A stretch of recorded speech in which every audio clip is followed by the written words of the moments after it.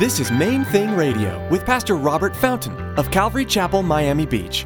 Join us as Pastor Robert teaches verse by verse through the book of 1 John. His love is the main thing. His love is the main thing. So we're mixing it up, mixing it up. His love is the main thing. His love is the main thing.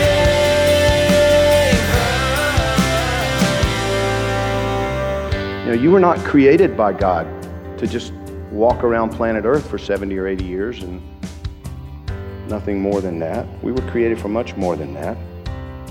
Created by God, not just for an eternal existence, but for a quality of life that's eternal. His plans for you began with your birth, but they don't end with your death. You know, we're locked in our human experience. We look at life as being from the cradle to the grave, and that's an illusion. When God created us, He wanted our lives to be more than just birth, work, and death. Pastor Robert teaches us in today's message from 1 John that the Lord has big plans for us. As we fellowship with God through the power of the Holy Spirit, our lives become meaningful. In addition, Jesus' influence gives us an eternal perspective. Stick around after today's message from Pastor Robert. I have quite a bit of information that I'd like to share with you. Our web address, podcast subscription information, and our contact information. Now here's Pastor Robert with part 2 of today's message in the book of 1 John. His love is the main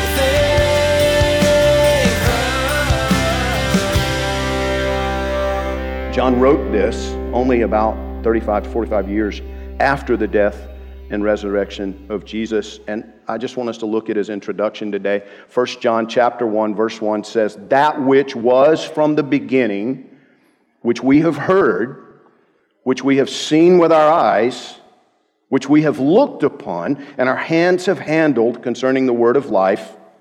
The life was manifested, and we have seen and bear witness and declare to you that eternal life, which was with the Father and was manifested to us, that which we have seen and heard, we declare to you, that you also may have fellowship with us.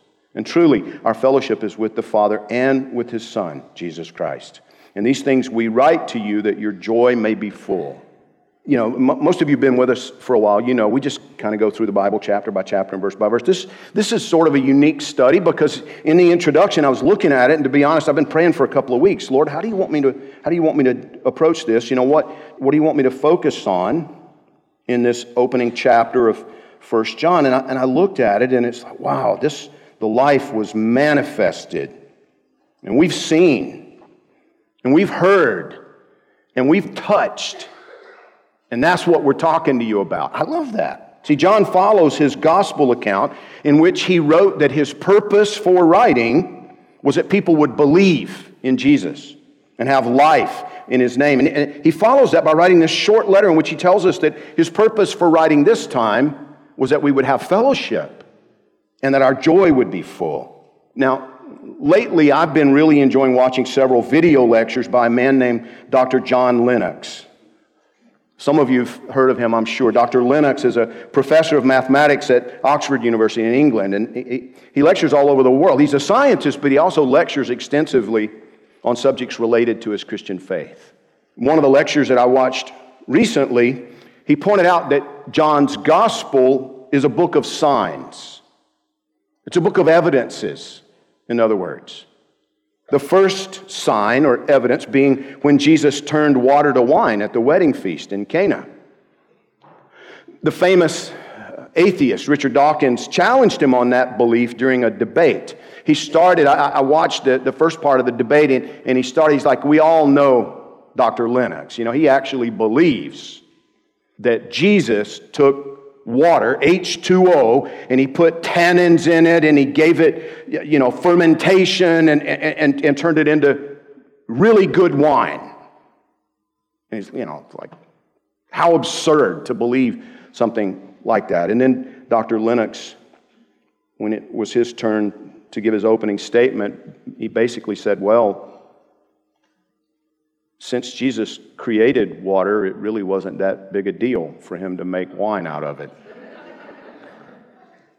The result of what the disciples witnessed with their own eyes was that they believed. What's the point? Well, faith in Jesus Christ is not a blind faith. It's a faith which has for its foundation a wealth of different signs and evidences.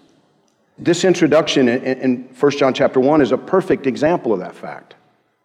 John says what we saw, what we heard. And the part that really, to be honest, just really grabs my heart, he says what we handled of the word of life. That's what we declare to you. I'm writing to you, he says, about somebody I know personally, somebody I touched, somebody I spent time with, somebody I saw and heard, and we have fellowship with him even now.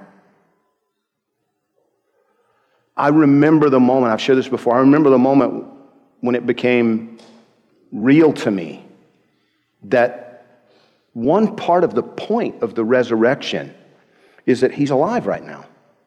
You know, I found myself, I grew up in church and I heard the gospel and I always thought of Jesus in the past tense. Even though he had, personally, involved himself in my life and I had gone from the place of thinking about belief in God, belief in Jesus. I went from the place of believing a dogma to believing in a person. But then one day it really came home to me. He's alive right now. John says we have fellowship with him. And the reason that we're writing is because the reason I'm writing this is I want you to have fellowship with him too. And he says the result of that fellowship with us, with the Father, with the Son, it's fullness of joy. Why? Why does it produce that? Well, because fellowship with the Father and with the Son, it means a common enjoyment of his life. Eternal life. You were not created by God to just walk around planet Earth for 70 or 80 years and nothing more than that. We were created for much more than that. Created by God, not just for an eternal existence, but for a quality of life that's eternal. His plans for you began with your birth, but they don't end with your death. We're locked in our human experience. We look at life as being from the cradle to the grave, and that's an illusion. It goes on beyond, far beyond the grave.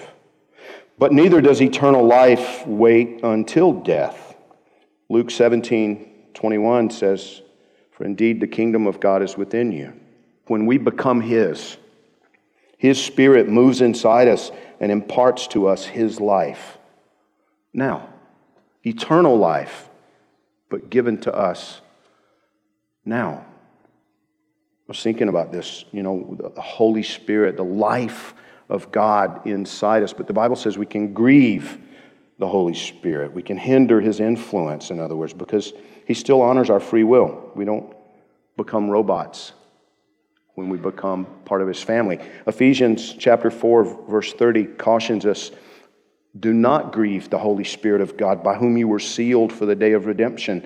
Let all bitterness, wrath, anger, clamor, and evil speaking be put away from you with all malice, and be kind to one another, tender-hearted, forgiving one another, even as God in Christ forgave you." Why do I bring this up? Well, when we are kind to one another, tender-hearted, forgiving toward one another, it's a clear sign toward the unbelieving world around us.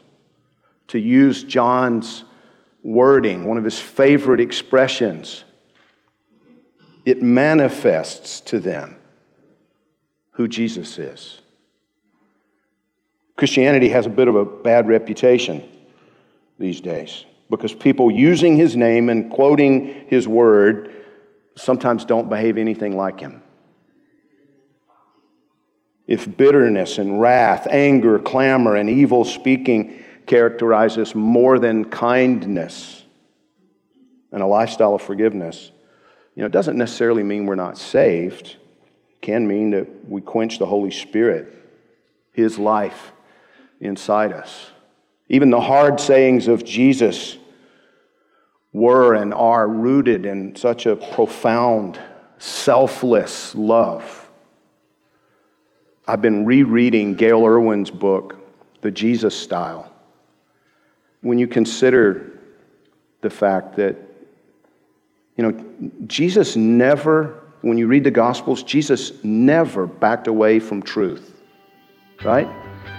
He always told it like it was. And yet, the prostitutes and the thieves, and it's like everybody was comfortable with him and sought him out. His love is the main thing. His love is the main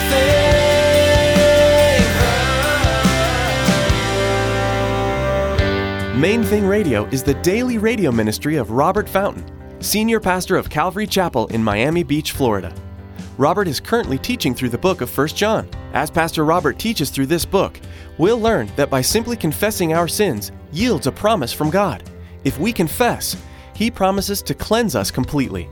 This is just one of many truths we'll learn in 1 John. Now here's Tracy with some information about how you can connect with us online. Most of us use Facebook and Twitter at least once a day. Please check out our Facebook and Twitter page. Log on to mainthingradio.com and follow the links. You can find information on everything that's happening at Calvary Chapel, Miami Beach. Again, to like our Facebook page and subscribe to our Twitter feed, log on to mainthingradio.com. Thanks for that information, Tracy. We do encourage you to visit mainthingradio.com for all of our social media links. We'd like to ask that you prayerfully consider making a secure donation. Simply log on to mainthingradio.com and click on the donate button. And don't forget to join us again, same time, same place as Pastor Robert continues teaching through the book of 1 John, right here on Main Thing Radio.